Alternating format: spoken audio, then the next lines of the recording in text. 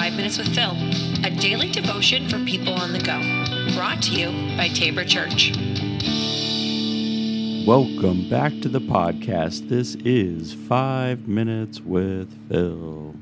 All right, today we are going to continue looking at this idea of Sabbath rest, and we're going to start with a verse, and it's from very early on, Mark chapter 1, verse 35.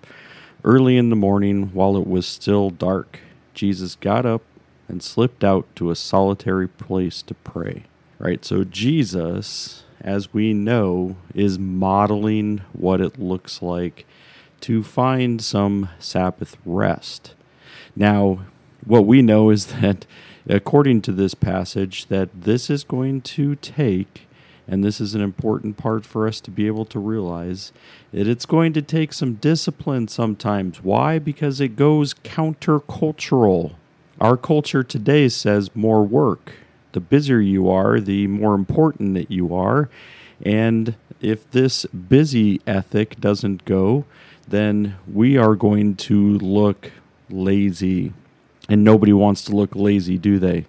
Everyone wants to be able to say, "Hey, I've got my phone now. My phone is a way to keep me 100% connected 100% of the time.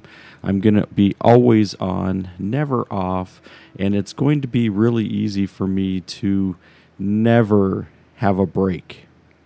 Day or night, night and day, we're going to be always on." So when we're looking at a time when somebody says, "Hey, you should really take some time off," and we're like, what do you mean time off? Like there's no time time off. We're looking at places, and they give you 2 weeks vacation for 52 weeks out of the year. And they're like, well, those are the 2 weeks that you get to be able to break. Now you've got 50 weeks in order to make sure that you are busy and that you are working and that you are carrying this stuff out. So go and do it. There's no time for breaks. We always have something in front of us that needs to be done. And it's the same for Jesus. I mean, we look at this little passage in Mark chapter 1, and it's like, Jesus was busy. I mean, think about those 3 years where people were constantly following Jesus, coming up to him, telling him, "Hey, this is what we need. This is what we got to do. There's these sick people over here. There's these people over here. We got to get to this place, right? There's always something next. And that's why we see here that it's going to take a very disciplined time in order for us to be able to say, I need to do this. Not for the sake of anyone else. And you notice here that he's not saying, he's not waking up the household and saying, "Hey, everybody, it's time to go and find some rest and talk to our Father in heaven," and all these, no. Very early in the morning, while it was still dark, he got up and he left. So he didn't try to, wake the household. He slipped out. Why? Because this wasn't a time for his disciples. It was a time for Jesus to connect with his Father. And Jesus was going to be very disciplined about this, because you'll find throughout the Gospels, whether it's in Matthew, Mark, Luke, or John, that Jesus took time and he went away and he prayed and he rested.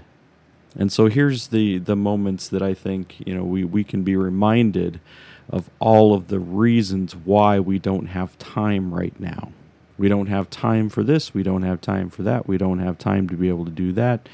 Why? Because our schedules, our calendars are so full. And yet Jesus shows us a way. But it's not going to be easy.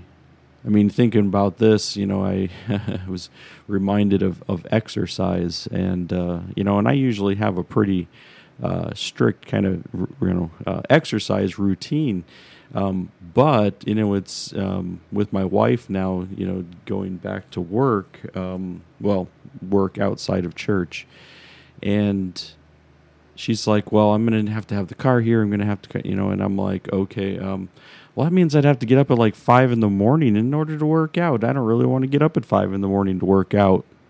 And here's where the discipline comes in, right? Is that if it's going to be needed and if it's going to be good for you, why is it that we wouldn't try to be able to make that time? Jesus shows us a way that's different. Hopefully you can see the way of Jesus and be able to say, you know what, there's moments that I've got to be able to find. I've got to be able to break away. I've got to be able to make the time. I have to be able to do this not for the sake of others, but for your sake. God says you need it. Remember, we've talked about this the last couple of days. God says we need rest. God created Sabbath rest for us, not for him. And so when we need to listen to that, and we need to heed it today because we want to be a healthy follower of Jesus, and it's going to take discipline. All right, tell me what you think about that. We're going to have more conversations about Sabbath and Sabbath rest. We'll even look at some even possible techniques, things that we can do to be able to carry that out. So until tomorrow, take care.